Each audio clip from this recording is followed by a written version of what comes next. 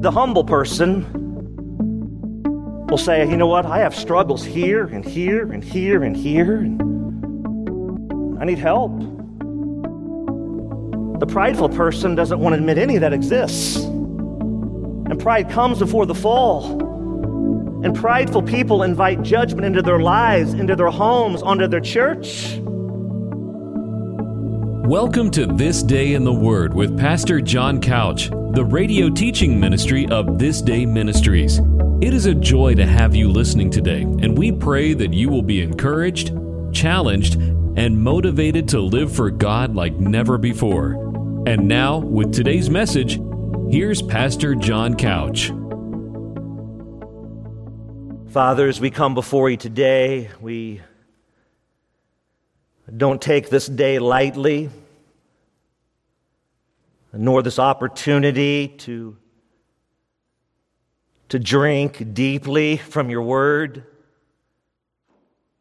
God, I pray that we would abandon everything right now for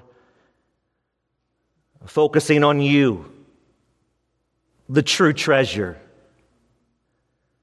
So, Father, I know that there, in the size of a room like today, that there perhaps are many that are struggling, have a lot of questions of why would a good God allow this suffering in my life? Father, we just pray that you would give us ears to hear, eyes to see, minds to understand that your riches and glory are often through the road marked with suffering. So, Father, we just ask that you would stir in this place, that you would move. We pray for a divine work of the Holy Spirit today. We pray against the schemes of the enemy, his lies, his deceptions. Lord, we pray against that today, that we would simply walk in truth, in humility. So, Father, would you do a work? And for that to happen, you need to move me out of the way. So I pray that you'd hide me behind the shadows of the cross. And God, I pray your word would go forth. I pray your word would go forth in power.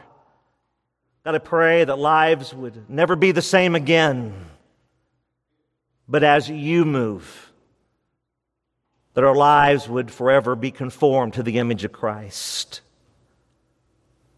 So, Father, I pray that the words of my mouth and the meditation of my heart would be acceptable to you, my Lord, my rock, and my Redeemer. And so do the work that only your word can do, and do it now. And we pray this all in Jesus' name, and all God's people said, amen. Take your Bible and turn to the book of Hebrews. Next week we will start a new book study. I'm excited about it, but today we are in one more standalone message from the book of Hebrews. And Hebrews chapter 3, I invite you to take your Bible, turn to verses 12 through 19.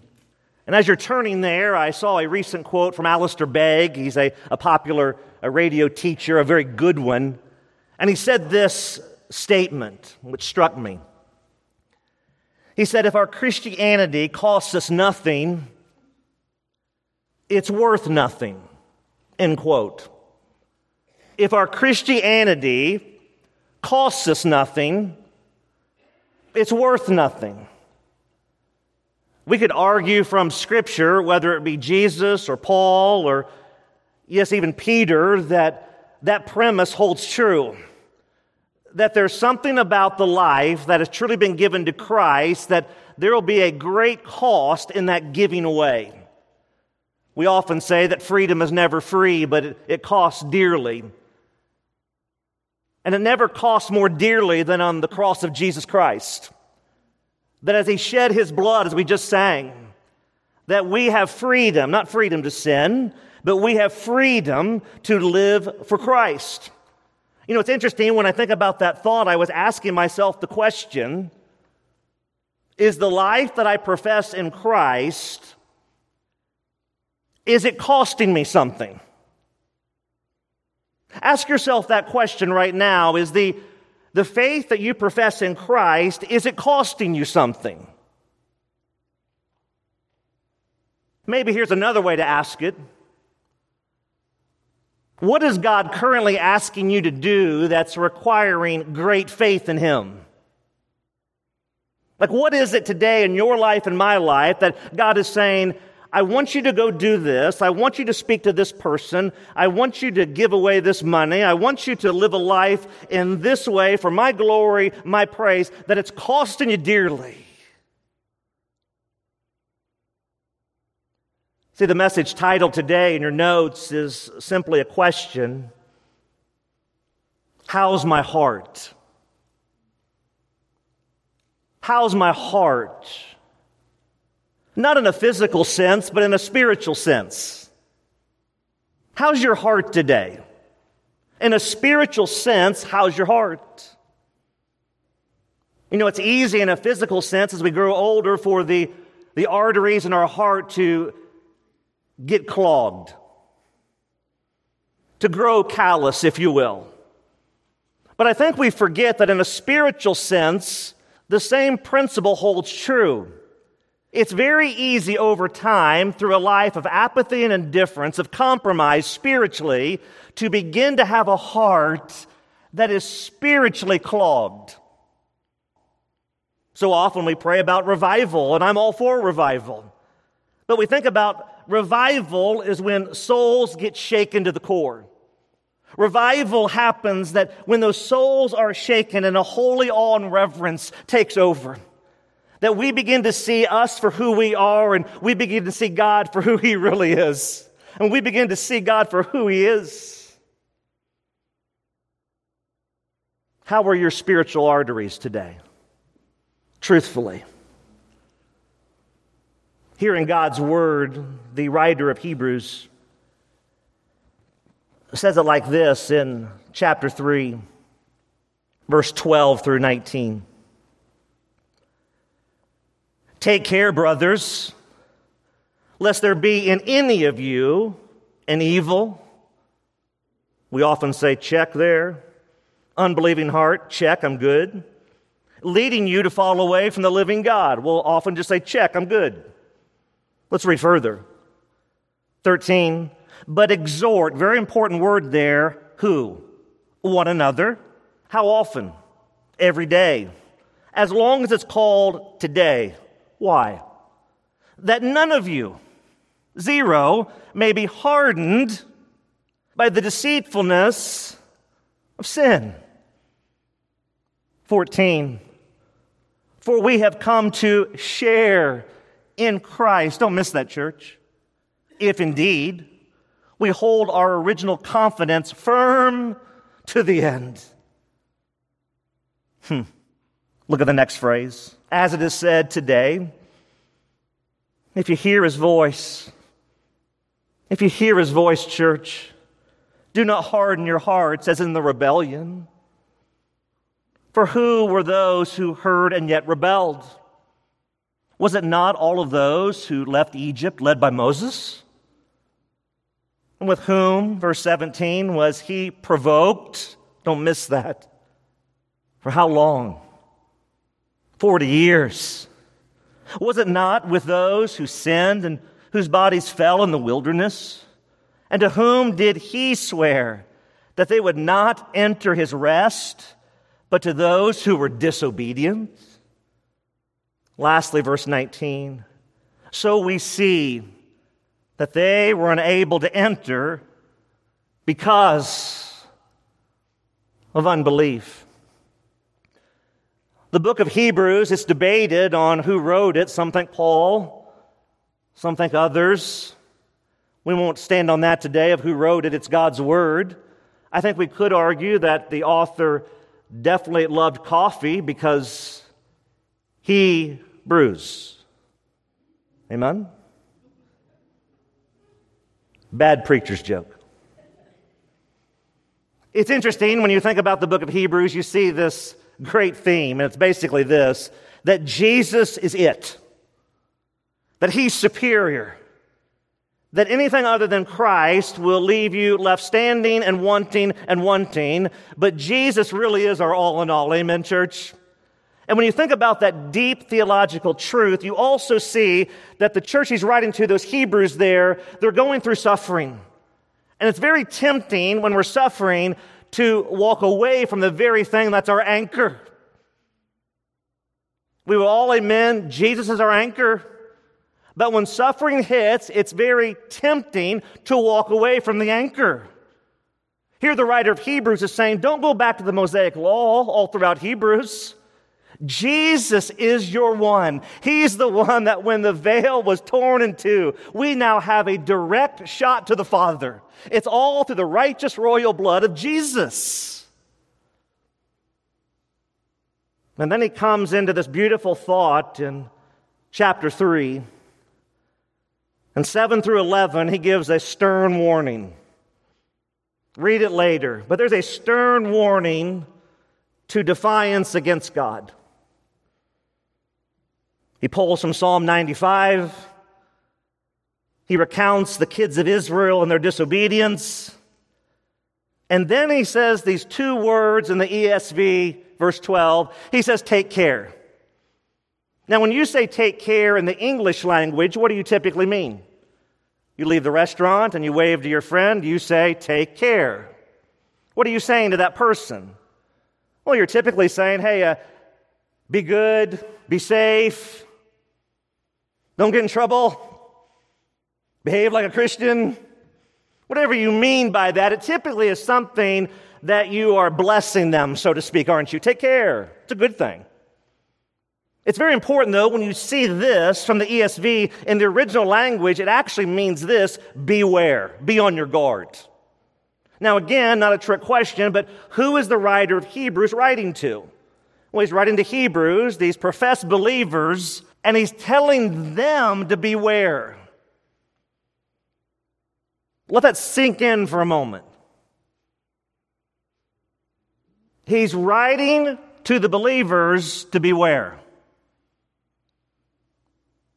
To beware of what? Well, take care lest there be in any of you an evil, unbelieving heart leading you to fall away. Now, we could talk this morning and we could say, look, who's evil in the room? And probably no one would want to raise their hand. Who has a wicked heart? Probably no one would raise their hand, right? The reality, though, is me, you, all of us are tempted at some point in the journey to walk into the former self that we once were if we've given our lives to Christ. The temptation is always there. But when you see this from God's Word, He's saying, look, beware. Now, if someone said to you, beware today, hey, I want you to beware, what do you typically do? Well, you take a nap, right? You go to sleep. You just kind of put it in cruise control. I mean, that's what we typically do, right? Beware. Hey, beware, bridges out. Beware, dog behind fence. And you just kind of, you're casual. You let your guard down, right? Of course not.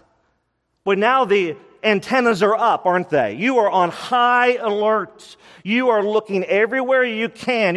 You're checking everything out, going, wait a minute, I got to beware. This is exactly what the writer of Hebrews is pouring into these believers. He's saying, look, if you let your guard down, the enemy will jump over the fence. And how many times have we read about it?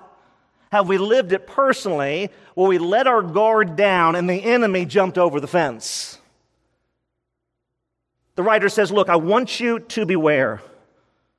I made this note here. I said this. It's really difficult to spiritually beware, be on your guard, to take heed while in spiritual cruise control.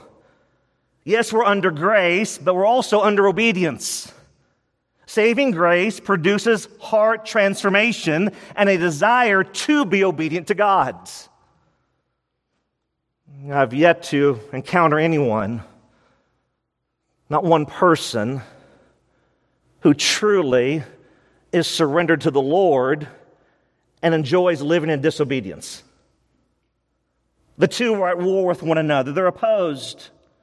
But it's so easy to do mental gymnastics in this intellectual profession of faith. Intellectually, we get this, don't we? It's simple. I believe. The mental gymnastics, it's so easy to do this, but it's not real salvation. And I believe it's destroying the American church. The writer here says to beware, to be on your guard. When the writer uses this, he says brothers. The brothers there is referring to the brethren. And he's saying, look, I want you to beware in such a way that as you write down your key number 1 here, I pray that this will begin to cement and crystallize in your mind of what he's trying to say. And here's key number 1. If we are not on our guard against sin, sin will stand guard over us. Key number 1, write it down. If we are not on our guard against sin, sin will stand guard over us. The great Puritan John Owen said it like this: be killing sin or be killing you. It's just too easy to argue that we're not in a battle, which is total insanity. Yes, we've been saved. Yes, Jesus conquered the grave. But we're still in a battle. At least I'm in a battle. I know I'm in a battle every day. The enemy comes at me from every angle, and I'm warring against him through the power of the Holy Spirit, through the word of truth. We are in a battle. If we are not crucifying and killing our flesh daily, our flesh will kill and crucify us. It's just too easy to bend and buckle and break with the flesh. It's too easy. My flesh is weak, your flesh is weak. We must be a people that says, look, if I'm not on my guard against it, it will stand guard over me. Think about the kids of Israel. Just think about these guys and gals for a moment. They were in a constant, perpetual state of stupidity, if you will, right? Just a cycle of stupidity. Believe God, rebel against God. Believe God, rebel against God. And the cycle repeated and repeated. And we just read here from Hebrews, there were great consequences to their disobedience. They wandered on a map, when you look at it, in a fairly confined area, a whole bunch of people for a bunch of years because of their disobedience. When you think through that, I always think of Proverbs 26:11, which says, like a dog that returns to its vomit is a fool who repeats his folly. Well, it's so easy to be blinded and hardened by the deceitfulness of sin. I've heard people even say this before. You might talk with them and say, hey, I know you've been through a hard season of life. Maybe it was a financial issue. Maybe it was a relational collapse. Fill in the blank. Some tough challenge, health crisis. And you ask them, you say, well, what have you learned in the midst of this? What is God teaching you? Present tense. And I've had people even say, I haven't learned anything. Huh? I mean, just think about that statement. I haven't learned anything in the midst of the struggle. Mark 14:38, write that down. Very important verse in this key number 1. If we're not on our guard against sin, sin will stand guard over us. Mark 14:38 says this, Jesus speaking, watch and pray that you may not enter into temptation.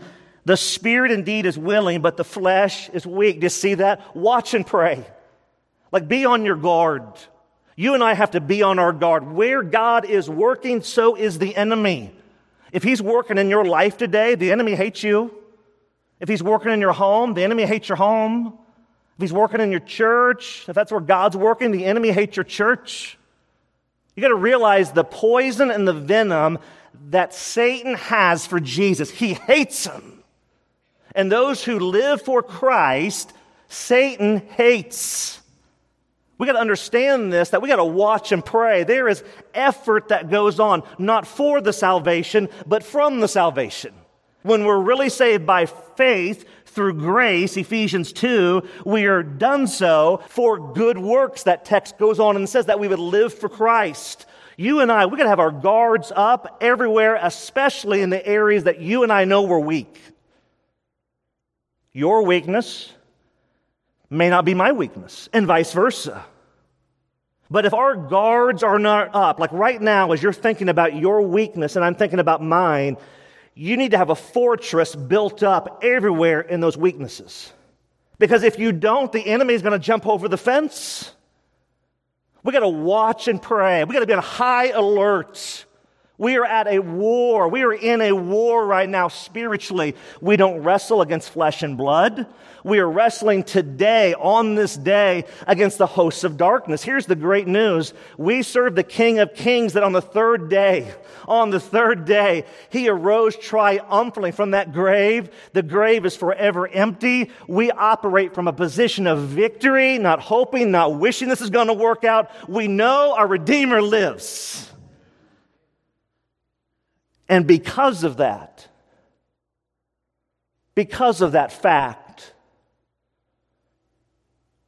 we want to be on our guard.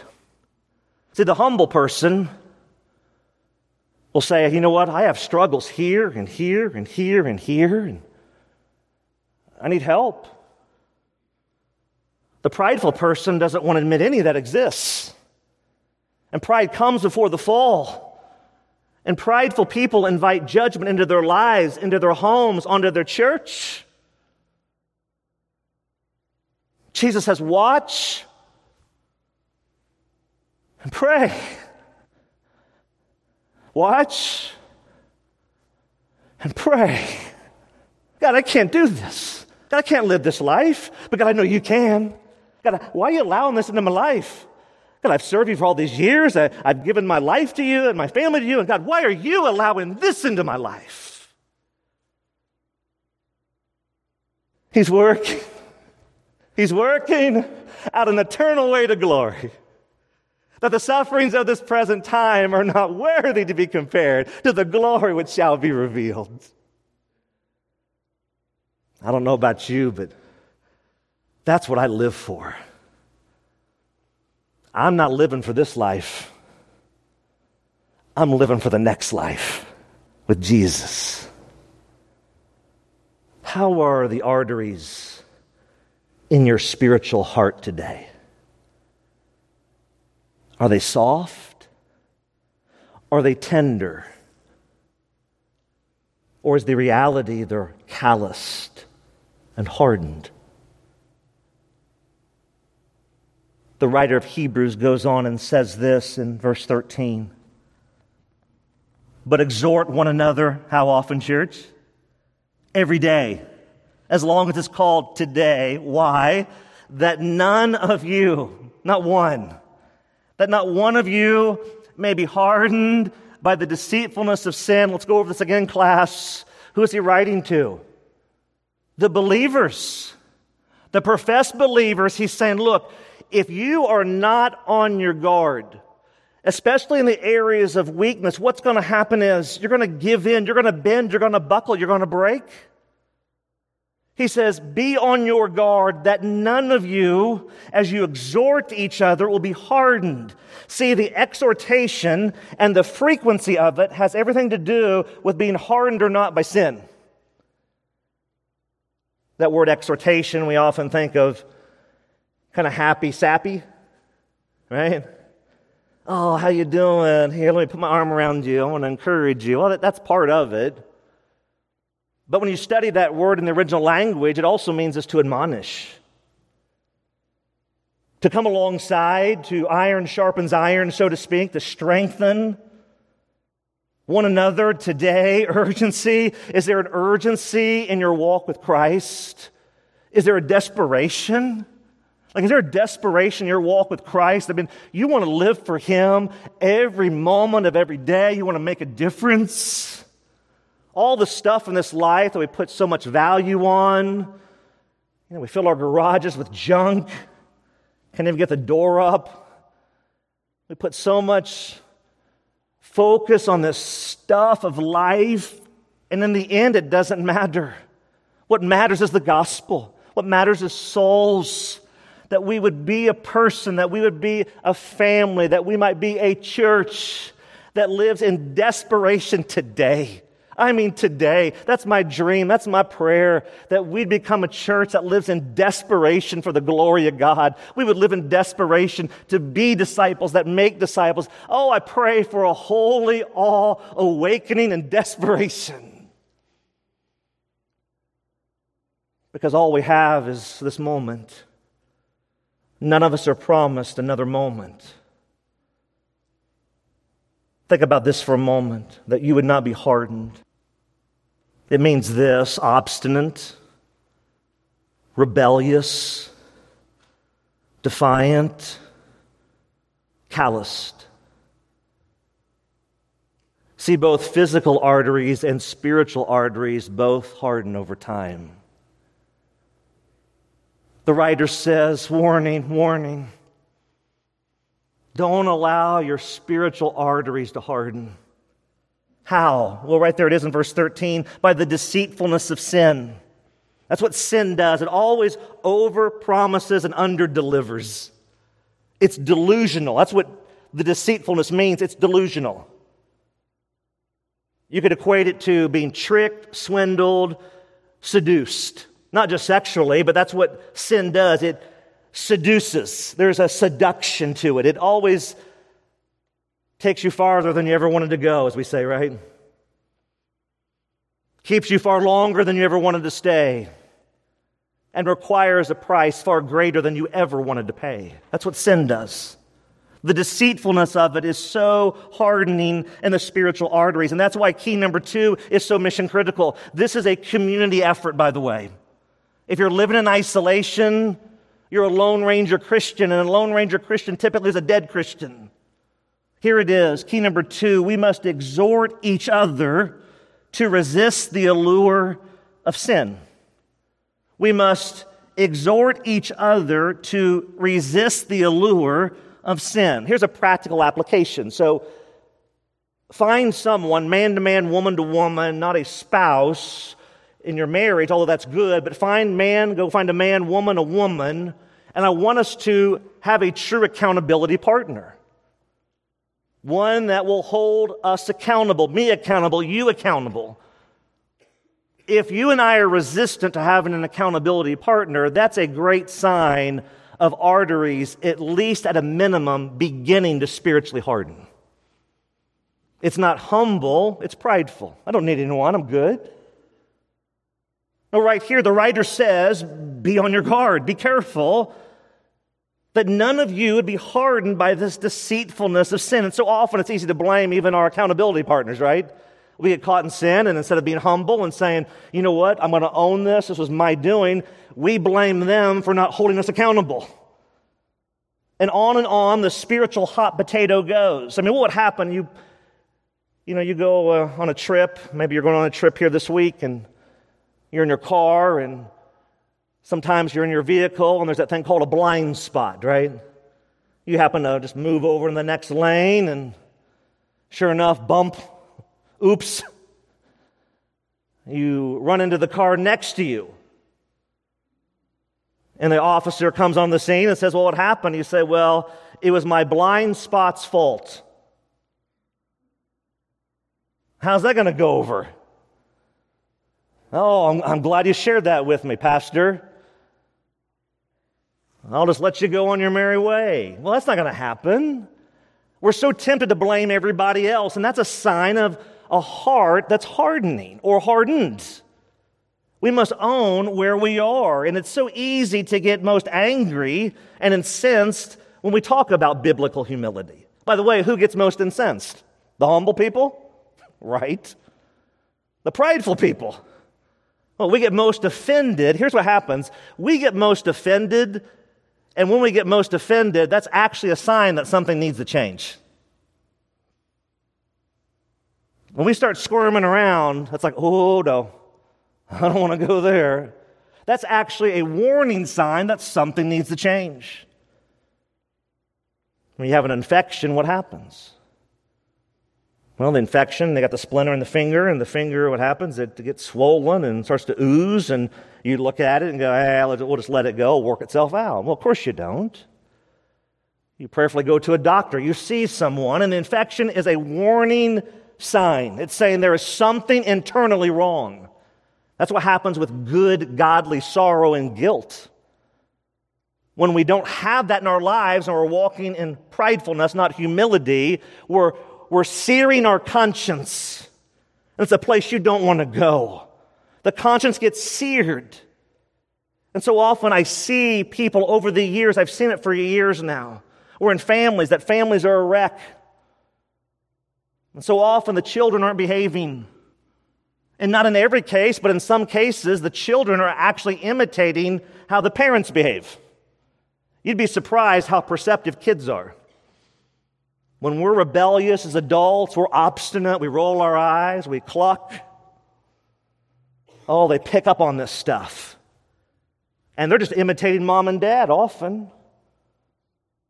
We must be careful that our hearts as believers are not being hardened.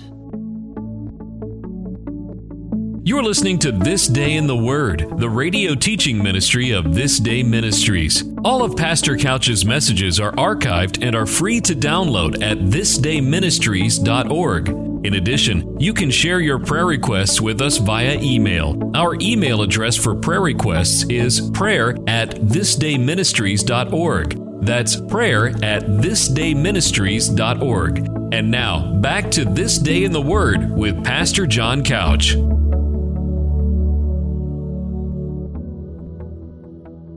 J.C. Ryle said it like this, powerful quote. He said, "Sin will rarely present itself to us in its true colors, saying, 'I am your deadly enemy, and I want to ruin you forever in hell.' Oh no, sin comes to us like Judas, with a kiss, with an outstretched hand and flattering words," end quote. That's the deceitfulness of sin. It's just too easy to play games with God. And no matter how long you try to play the charade, at some point it will be exposed. By the way, in case you're wondering, selfishness, gossip, slander, undermining, bitterness, unforgiveness, envy, spiritual lukewarmness, these are not fruit of the Spirit, just in case you were wondering. So what does Paul say about this? Well, write down Ephesians chapter 4 in case you're wondering. Ephesians 4, 17 through 24. Remember, Paul is writing to the church in Ephesus. So Hebrews writer writing to professed believers saying, beware, be on your guard. Paul here writing to the church in Ephesus, here's what he said. Chapter 4, Ephesians 17 through 24. "Now this I say and testify in the Lord, that you must no longer walk as the Gentiles do." How do they walk? "In the futility of their minds.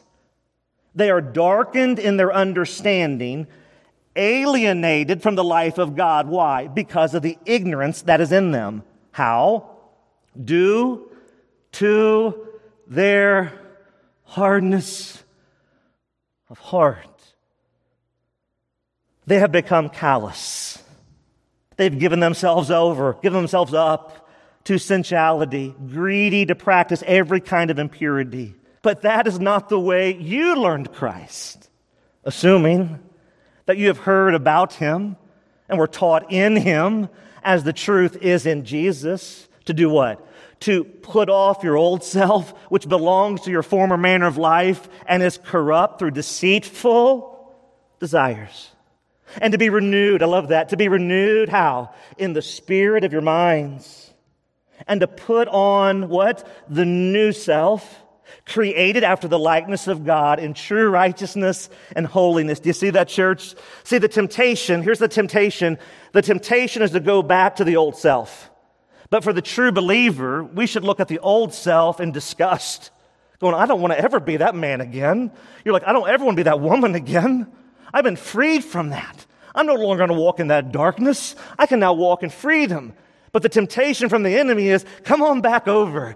Come on back over. I'll put you back on the payroll. And Paul says here to the church in Ephesus, and he says to us, don't walk in the darkness. Walk in the light. For he that sets the one free is free indeed through the blood of Jesus. We put off the old, and we put on the new, walking in freedom. So what does verse 14 of Hebrews say? Well, he goes further into that freedom. The writer of Hebrews says this, verse 14, "For we have come to share in Christ." Don't miss that. To share in Christ, if indeed we hold our original confidence firm to the end. This is so mission critical. There are so many people. I've seen this for years now, year after year. People that say, I'm in for Jesus. You know it by now, church. Raise the hand, say the prayer, sign the card, do the cartwheel, get dunked, got the fire insurance. And we see it happen over and over. Timmy and Susie, parents say, you're going to get baptized. You're going to do this. Sounds like they really want to do this. They get made to do it. What happens is, sure enough, there's not true conversion there. Duh. And what happens, everyone's scratching their heads why Timmy and Susie, 30 years later, aren't living for Jesus. When it's real, it will endure to the end. And you think through that thought process, and that's why our key number 3 is just that. Write this down. Key number 3. True faith in Christ perseveres to the end. True faith in Christ perseveres to the end. So go back for a moment to the sharing in Christ. I want you to picture this. So when the writer of Hebrews says that you share in Christ, he's saying that you are a partaker with Christ. And it really goes deeper, though. You actually identify with him.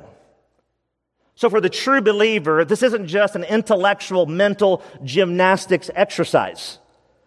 Hey, the preacher said, come forward. I signed that card. At some point, I'm going to get baptized. Everyone claps. We go home and have a nice meal. That's just not how this works. True faith is a total submission to the Lord. The people that have trouble submitting to others in this life have trouble submitting to Jesus. And when you begin to analyze this, you begin to see very clearly through this teaching that we share, we're partakers, we're identifying with Christ. And I love this phrase, if indeed we hold our original confidence firm to the end. It means this in the Greek, to keep secure. See, when it's real, it will be forever real. Question for me and you today. How are your spiritual arteries? Truthfully. Like, how are they? Is there a tenderness in your life? A humility, a coachability? Or is the reality there's a pridefulness, a callousness, a jadedness? That when the truth gets brought up, there's an undermining. There's a defiance, pushing against, warring against. Are your arteries clear and free-flowing spiritually? Or is the reality your spiritual arteries are clogged and hardened? When I think through that thought, I couldn't help but think of this note I made. I said this, the call to follow Christ is greater than the pain that the call brings. Let me say that again. The call to follow Christ is greater than the pain that the call brings. I think often people think that pastors just kind of float around and they drive around in cars that look like clouds. They got a big harp next to them in the car. Bonbons. Kumbaya. That's not the world I'm living in. I know this, the more that I want my life to look like Jesus, the more that I want my family to look like Jesus, and the more that I want the church that I pastor to look like Jesus, the more the enemy assaults. Constant pounding. Just pounding. Nonstop. So what do? Well, you fold up your tent and you go home, right? Take your marbles and your baseball bat and ball and go somewhere else, right? No. Now you press on for Jesus. Now you hunker down, don't you? The battle belongs to the Lord. We have this treasure in earthen vessels. That the power, that the dunamis of God would not be in us, but it's in Him. That lost and dying world who's so desperately hurting, Everywhere you go, they're hurting. They're looking for something, anything to dull the pain and fill the void. And we have the answer, and His name is Jesus. And yet it's so easy to live a life of mediocrity for the Lord, to be partially in, which means we're totally out. Spurgeon said it well. He said, these are the three effects of nearness to Jesus: humility, happiness, and holiness. Isn't that good? Spurgeon said it so well. These are the three effects of nearness to Jesus: humility, happiness, and holiness. See, for the true believer in Christ, the conversion, the rescue is real.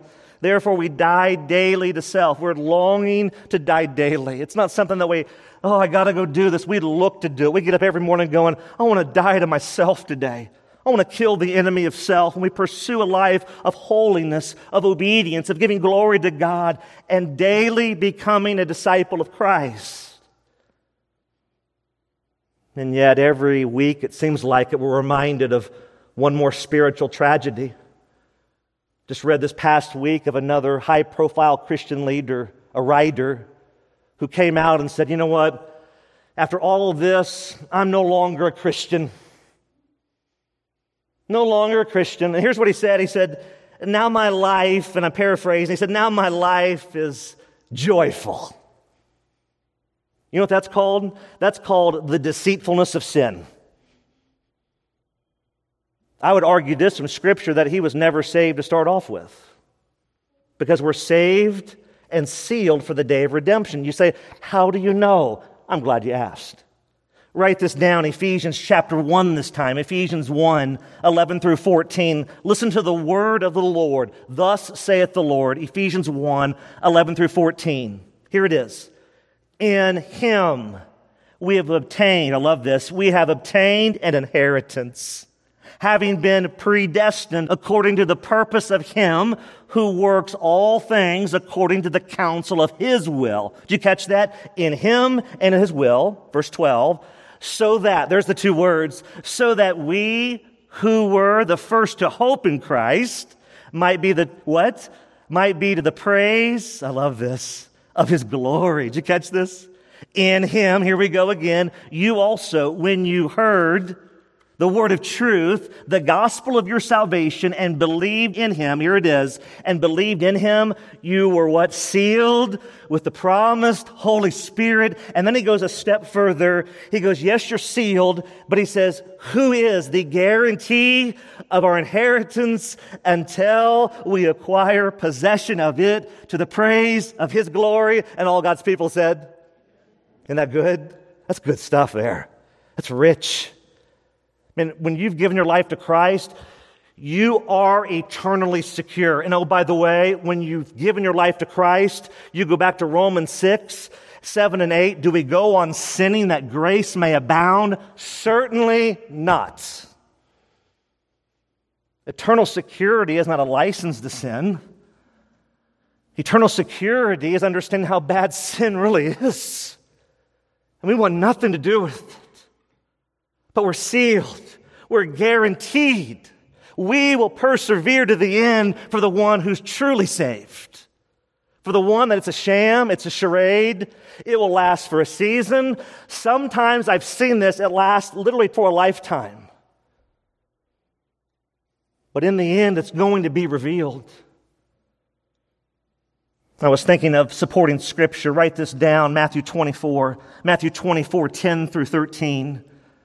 Matthew 24, 10 through 13. Because not everyone who professes Christ is on the good soil. Not everyone who professes Christ is the good soil. Some are hard ground, rebellious, defiant, prideful. Some are the rocky soil, and it looks good on the outside, but what happens? Trouble comes. They receive it with joy. I'll raise the hand. I'll walk an aisle. Trouble comes. Wait a minute. I'm out of here. Maybe it's the thorn-infested soil. It's great. This is awesome. Oh, wait a minute. Cares of the world. Deceitfulness of riches. Boy, they look good. I'm out of here. The good soil endures forever. that's why Matthew 24 says it like this. The Olivet Discourse, signs of the end of the age. And then what? Many, not some few, many will fall away and betray one another and hate one another. And many false prophets will arise and lead many astray. And because of the sinfulness, the lawlessness will be increased. The love of many will grow cold. It'll be calloused. It'll be hardened. But the one who endures to the end will be saved. For you that are a true believer today, and I pray everyone is, but for the one that is a true believer today, let me read that one more time. But the one who endures to the end will be saved. That's so glorious. How are your spiritual arteries today? Truthfully, how are they? Because verse 15, as we prepare down the backside of this mountain, verse 15 of Hebrews says it like this.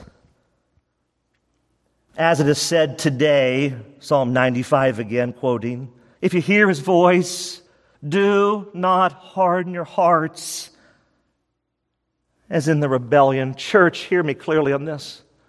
I say this with urgency, with love, with desperation. If you are hearing the Lord's voice today, right now, I plead with you. I plead with you. Do not harden your hearts as in the rebellion. Please don't do this. Don't do this. You're destroying your own life. You're destroying your family. You're destroying everything that you go into. Please, I plead with you today. If you're hearing his voice, don't harden your hearts. You may wonder why there's such fervency. Well, key number 4, I believe, tells us why. And here it is. If left unchecked, sin will lead to a hardened heart. And a hardened heart will lead to living in habitual sin. Key number 4. If left unchecked, sin will lead to a hardened heart. And a hardened heart will lead to living in habitual sin. They feed off each other. Today, now, urgency. Can't wait for the future today. We can choose today. Everyone in the room today can choose today. You can't choose it for me and I can't choose it for you, but you can choose it. You can say, starting today, I'm going to live a life of humility. Starting today, I'm going to live a life that honors the Lord. Starting today, as for me and my house, we're going to serve Jesus. You can actually do that today. I can do this today, if we want to. So that's the response in this, to not harden our hearts, to not be obstinate, to not be defiant, to not be disobedient, to not be stiff-necked in the rebellion.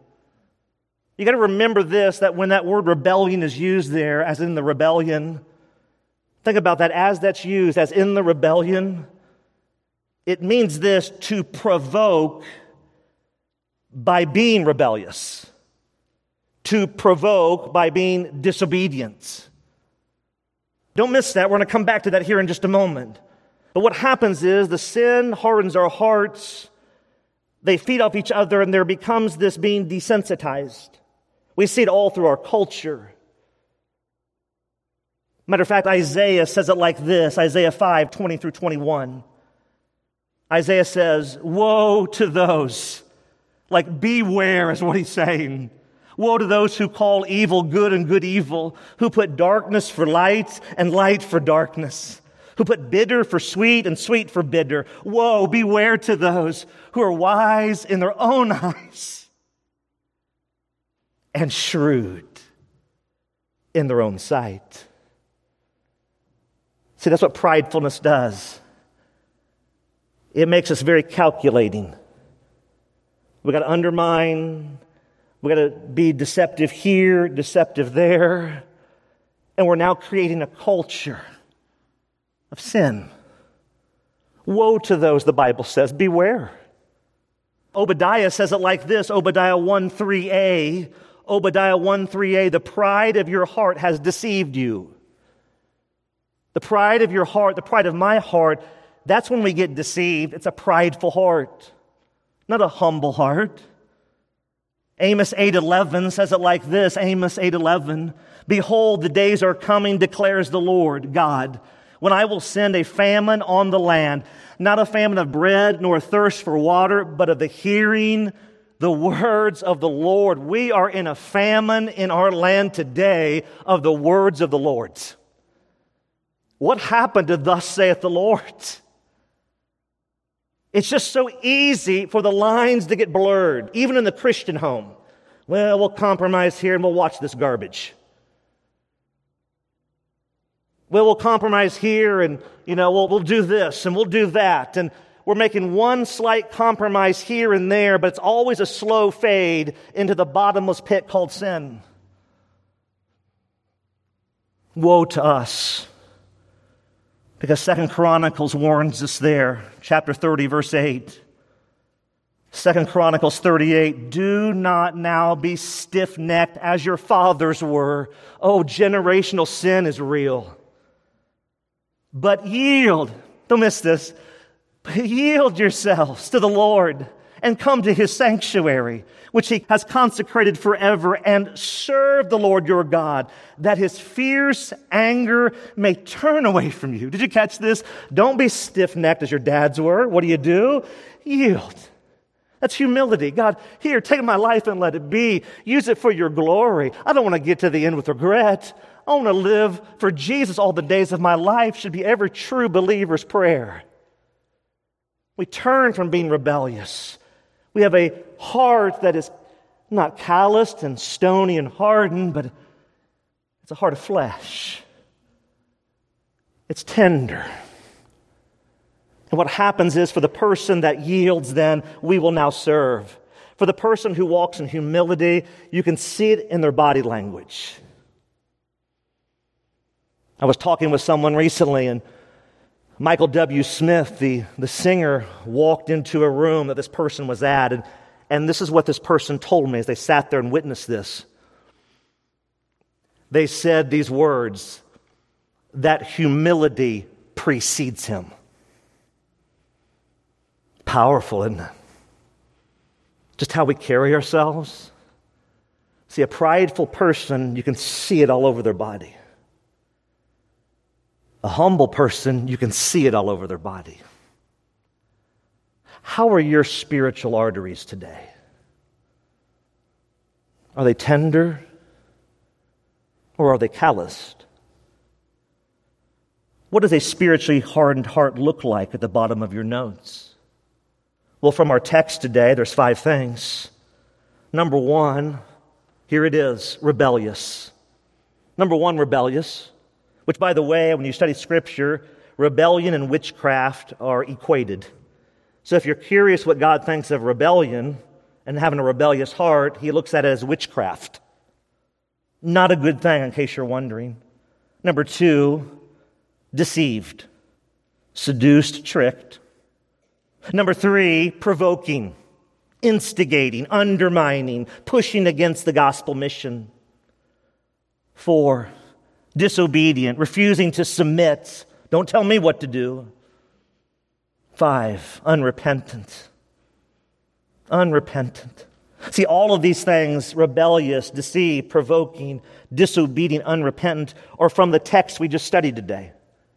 And by the way, I and you, we can confess sin and still not repent from it. We can confess it all day long. But the proof is in the pudding when we turn from the sin. If you're here today and the Lord is speaking to your heart, and the reality is that you have spiritual arteries that are hard and hardened and calloused, the best thing you can do today is turn from that and repent. Because all we do is confess it and leave here and continue in this perpetual state like the children of Israel did, a cycle of stupidity. We will reap what we sow. I mean, what would happen in a home that did all those things? Think about your home. Imagine if your home is rebellious, deceived, provoking, disobedient, and unrepentant. Maybe you're saying, that is my home. I mean, imagine if your home is that. What's going to happen in that home? Well, James 3 tells us this, verse 16, where selfishness and envy are, confusion and every evil thing will be there. Anytime you have someone who is selfish and the arteries of their spiritual heart are clogged, it's going to create confusion and evil where that person is. That's how this works. That's why we plead. I plead with me and I plead with you. Let's be a humble people. Let's love one another. Let's serve one another. This is what the mission of the gospel is all about. And yet what happens? Well, our takeaway question, I think, gives us the ultimate question in the end. Simply, how's my walk with the Lord? I mean, just answer that. How's your walk? How's my walk? Truthfully. Not on Sunday morning, not on Monday night prayer gathering, not on Wednesday evening. How is your walk with the Lord? Is it alive or is it dead? It's one of the two. G.K. Chesterton said it like this: a dead thing can go with the stream, but only a living thing can go against it. The world out there is waiting to eat you for lunch if you're professing the name of Christ. And if your faith is dead, if it's not real, if the heart is calloused, if it's hardened, you're not going to be able to swim against the stream. You're going to bend, buckle, and break. You're going to hang around people who profess Christ but really don't know Him. They're going to drag you down even further. And I've seen this happen over and over and over throughout the years. Pastors, deacons, Sunday school teachers, you name it, all the above, who said they were in for Jesus, they really weren't, and they led droves of people off a cliff.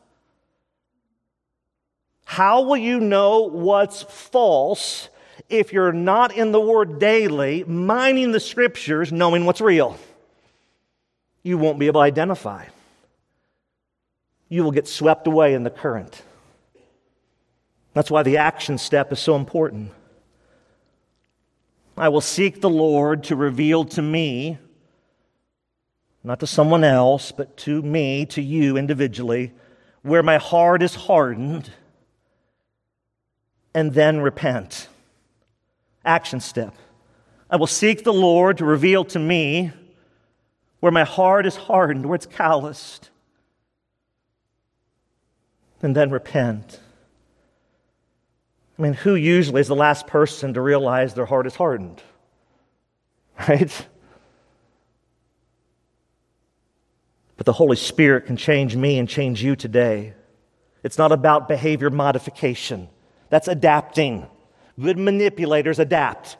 Oh, she wants to hear this, I'll adapt. He wants to hear this, I'll adapt. No, this is heart transformation. This is heart rescue. This is the gospel.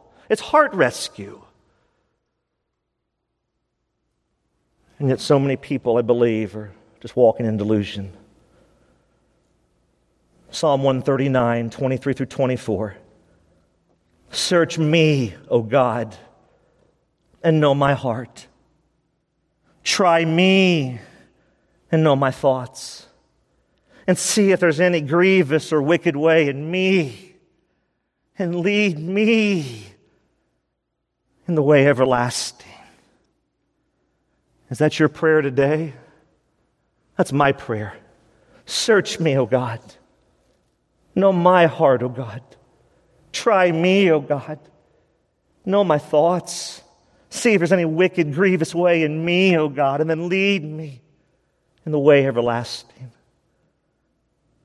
Blackaby said it well.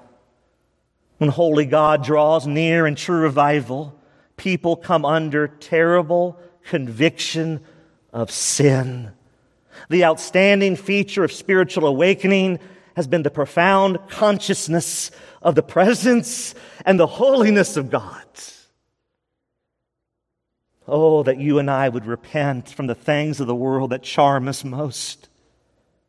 Oh, that we'd fling ourselves at the foot of the old rugged cross and seek His holiness and His forgiveness. Because Trevin Wax said it well. Hell is full of people who think they deserve heaven. Heaven is full of people who know they deserve hell. Oh, Father, we come before you today. Father, my heart is burdened. Father, don't allow us to walk in delusion, deceitfulness of sin. Don't allow our hearts to be hardened. Don't allow us to be people that think we deserve heaven. Help us to understand the biblical truth that the reality is we deserve hell. And God, what a humility that one statement will bring. Oh God, free us from the pridefulness of our hearts. Free us, oh God. Move in power today. Stir. Do the convicting heart surgery that only you can do. Don't give us a spiritual bypass. Oh God, give us a spiritual heart transplant today. God, I pray we would not get into the parking lot and we're just thinking about what's for lunch. God, I pray you would move. Holy Spirit, will you move in power? Do the work that only you can do as we humbly and joyfully submit to you. And we pray this all in Jesus' name. And all God's people said, amen. You've been listening to This Day in the Word, the radio teaching ministry of This Day Ministries. Don't forget that all of these messages are archived and are free to download at thisdayministries.org. That's thisdayministries.org. In addition, if you have been blessed by the teaching of God's Word during This Day in the Word, we would love to hear from you. Our email address is info@thisdayministries.org. Thanks again for listening as we strive to honor Christ and impact our world as we spend this day in the Word.